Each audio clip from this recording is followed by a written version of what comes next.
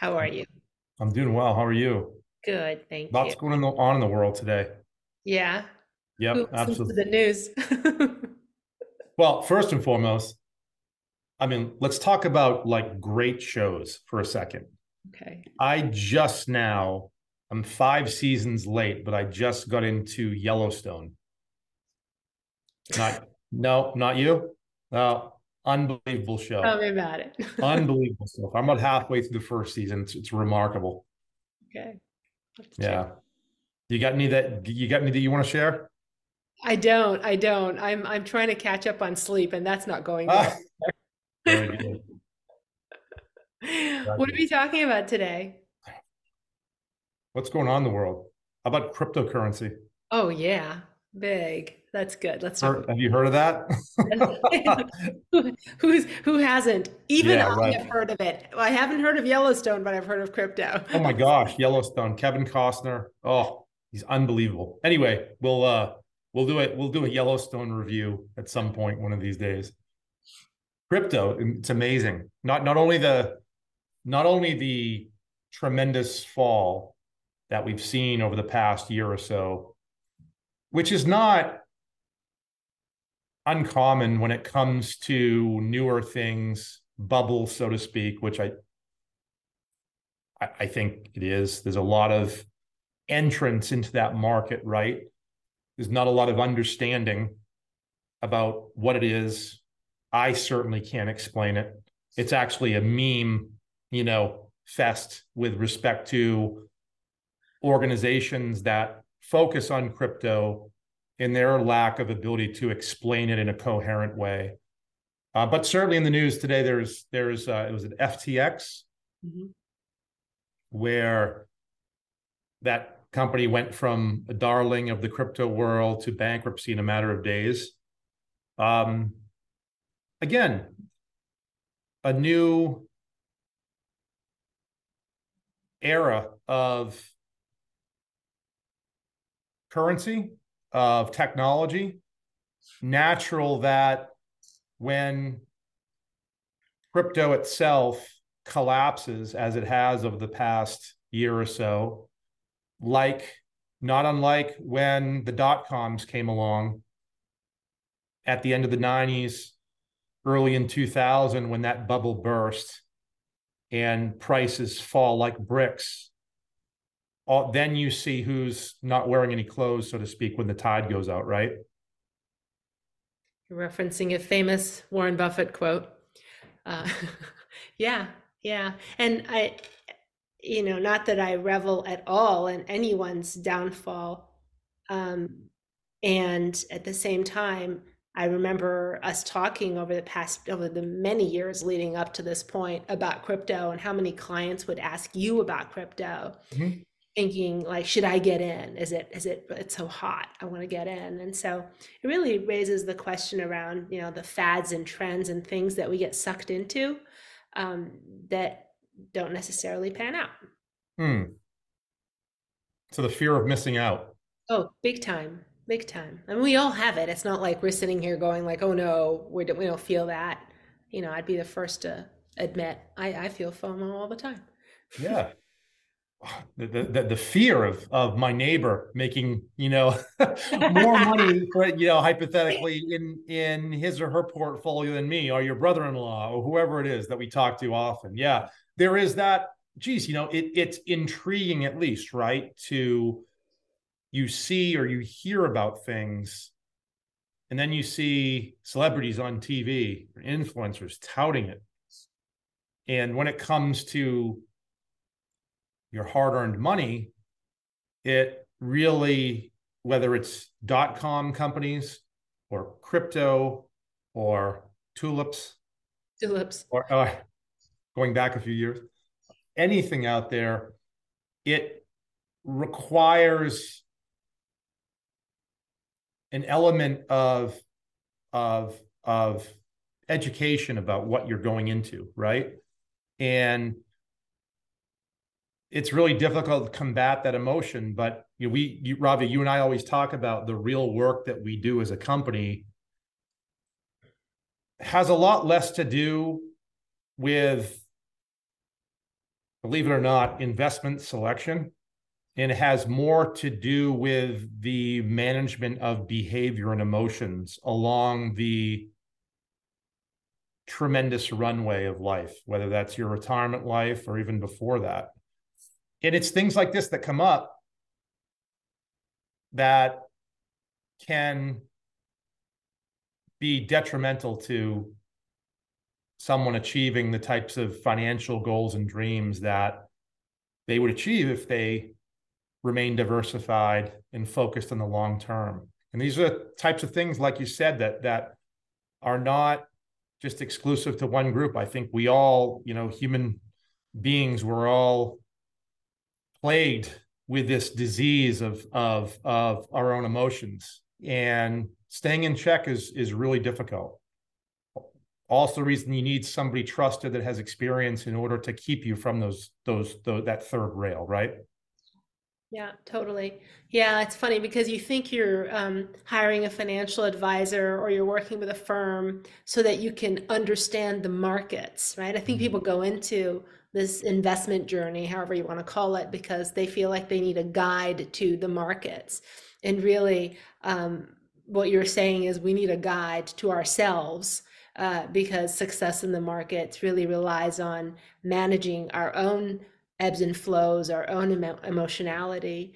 It has so much more to do with it than understanding how the markets work, because ultimately that's out of our control. But the thing that's in our control is what's here right now. And that's the hardest part.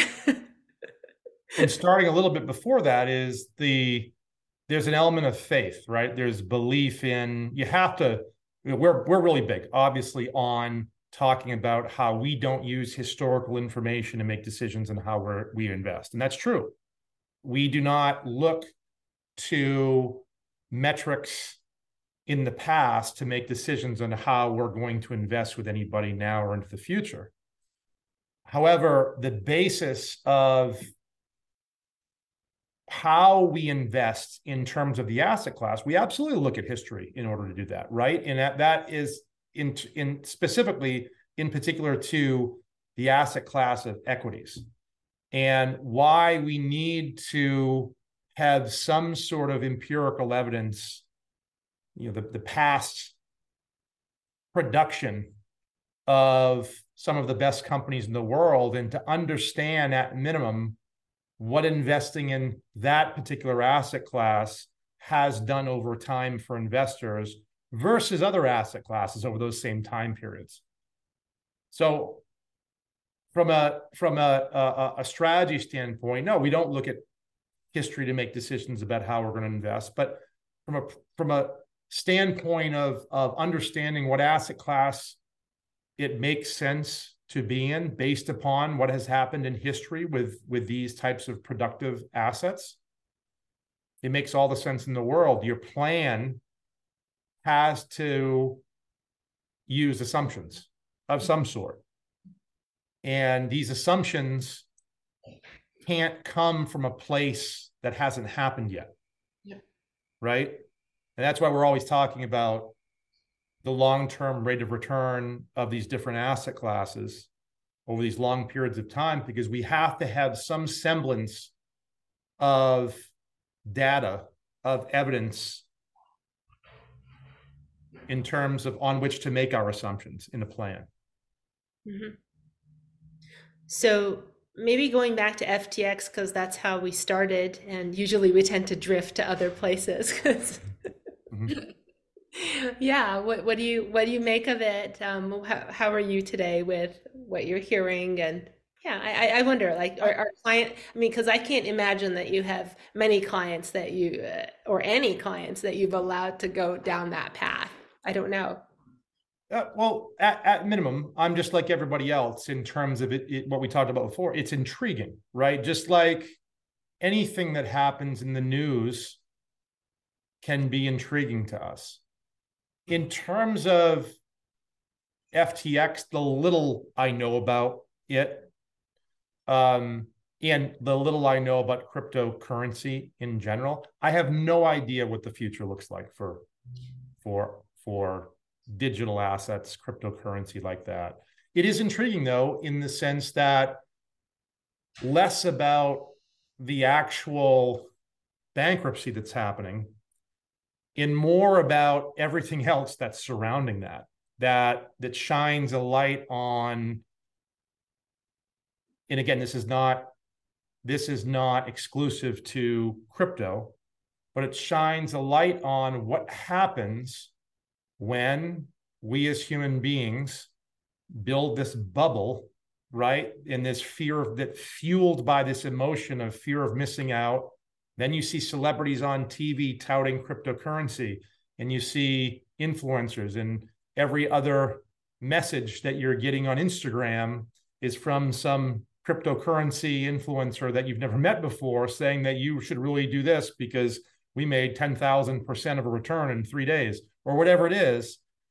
That, to me, that's just the intriguing part of bubbles themselves, is that all of the hype, all that goes into it. And then when the tide comes out, as you rightly pointed out, Buffett's quote, what we find out about, the details of everything that's going on. So it's intriguing to me in terms of to hear more about more things that I'm interested in is like, how is a business managed? Well, it's coming out in the paper now that that's just a total chaos of an organization.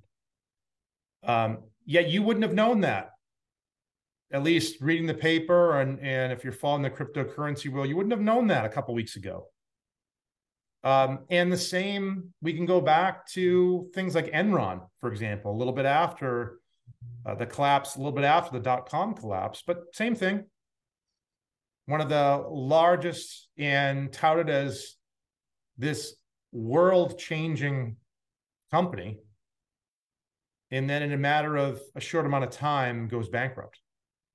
And then the documentaries come out, right? And then the stories come out in the documentaries. And that's intriguing to me, to find out all the details of ultimately what we all as human beings are capable of. And really, more importantly, what our emotions drive us, some of us, towards, and especially when it comes to money. But again, not floating off the topic, what do I know about FTX? Very little, other than what I'm reading over the past few weeks or so. Like anything else, we have folks that we talk to, clients and otherwise, that do from time to time, whether it's cryptocurrency or whether it's meme stocks, the Reddit, GameStop, right, GameStop and those, and not too long ago, also, we've since forgotten about them, but the cannabis stocks. Yep.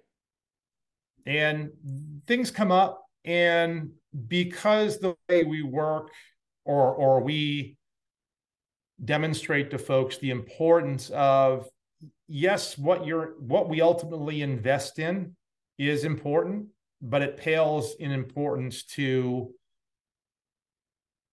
all of us understanding what the goals and objectives are long-term for you and putting together the blueprint to achieve those. The very last step in the process is the funding medium, so to speak, for that plan. And that's what a portfolio investments are. And that's important. It's really important to understand that aspect, but also immaterial if the other two things aren't understood first. And so then hypothetically, we meet with somebody, they're approaching retirement or in retirement. They have to, what it works out to be is they've got a pool of money that they've accumulated over the course of their working lives. We talk to them about many things. One in particular is, hey, how much money in year one of retirement is it going to necessitate to cover your lifestyle? And coming to an understanding together of what that number is, and then what the required rate of return is over your retirement years in order to not only maintain that number, but actually be able to take out greater withdrawals in each subsequent year of retirement, so that you can, at minimum, keep pace with, preferably outpace, the rate of inflation that's eroding away your money at every second. And then understanding what that required rate of return is what we do. And then it comes to, after a number of other details, is, okay, well, what is the best mix of investments to, and again, not using history to make a decision, but certainly using history as a guide to make assumptions about what productive assets over long periods of time, over many economic cycles, have ultimately produced, making a thoughtful, realistic, or reasonable recommendation in terms of how to fund this most important aspect of your life, which is the financial plan that's going to help you achieve all of your most cherished goals and dreams. And then, so you have that required rate of return. Then it's like, well, are you going to take a chance with crypto? Sure. Are you going to follow a fad like the dot-coms? Are you going to chase, I guess is the best, or are you going to be disciplined with a diversified portfolio of some of the greatest companies in the world that, of course, through our research, as time goes along, we expect them to get better over time? Where does FTX or anything other than that fit into the equation, other than occasional entertainment value? Yeah. Not really at all. Yeah, certainly. Entertainment value would be the best case scenario. A daydream or a distraction, okay, but once you take action on it, not so much. You caught me at the word chase, because when you said chasing a return, how many other people, it's such a contrast to other ways of coming up with what the rate of return should be, where I'm just thinking, some people work with the advisors where they're given I know you dread it, the, what's it called? Oh my gosh, the risk profile. Yeah. Risk tolerance questionnaire. Exactly. Sure. Risk tolerance questionnaire, right? As if that were a way to get to your end goal. And then there's the other method, also not a methodology, but another way of going like, well, my neighbor or my brother-in-law or my CEO or my so-and-so, he's making or she's making X%. I need to beat that. And then there's what I'm paraphrasing, what I hear you say, your method, which is allow the goals themselves to dictate what it would need to get there.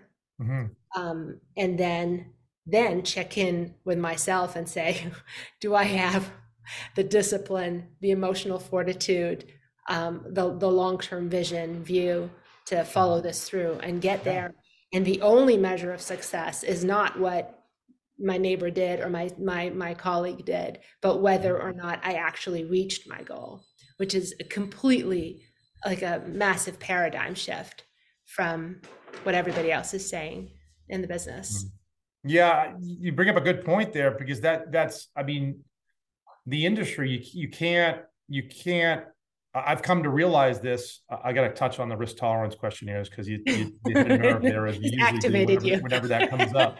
But that's what we all hear from the industry. So how can an individual investor not feel like they have to be comparing themselves to something all the time, when every other commercial when you're watching sports on TV, for example, is something financial related, and you're hearing about things like this in the news, or but you're absolutely right. What it comes down to has nothing to do with comparison. It has everything to do with what your own personal rate of return needs to be, that required rate of return, and that, and only that. And I'd say, because I have to comment on it, because you brought it up, risk tolerance questionnaires are the poster child, is the poster child for how emotions wreck financial goals. Because how does anyone, including myself, realistically and reasonably fill out some questionnaire that's not personalized for me, by the way, about how I feel when the markets, let's say, fell this year. How do I feel when the S&P falls? What did it hit about down from its peak? I think maybe 26, 27% at one point, a healthy bear market. How do I feel? Well, if I answer that truthfully on how I felt, then the product of that risk tolerance questionnaire is going to come back and say, Ben's a very conservative investor because this is how he feels when the market goes down. And that's couldn't be further from the truth in terms of what my personal goals and objectives are for me and my family and my future. So you can't hold any investor necessarily on the surface responsible because of everything that we hear, everything we're taught out there. And that's something that I didn't know from day one. That's something I realized by being in the industry. But then when somebody like you or me or somebody at Beck Brody comes along and educates you about that, says this is the path. These are the things that we have to satisfy. These are the things that we have to be disciplined with in order to reach those long-term goals and objectives.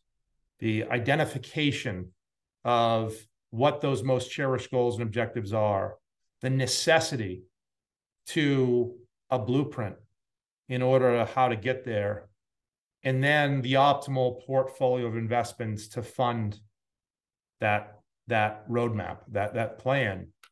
Then it is the responsibility of the investor, right? Then it is, okay, if I'm going to go forward with this, I have to be disciplined. And yeah, I need help. That's why I hired this firm or that firm. But I have to stick with it. And I know it's cliche, but sticking to the plan. Talked to somebody the other day who's into scuba diving, who used the quote about one of the biggest rules in scuba diving is prior to starting, you plan the dive, and then you dive the plan.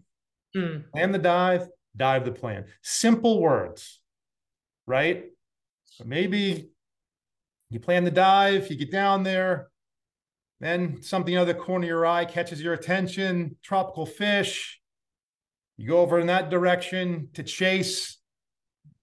Oops. Then you can't find your way back, or it takes a lot longer to. You see where I'm going? Shark. Shark. Right. A lot of sharks out there.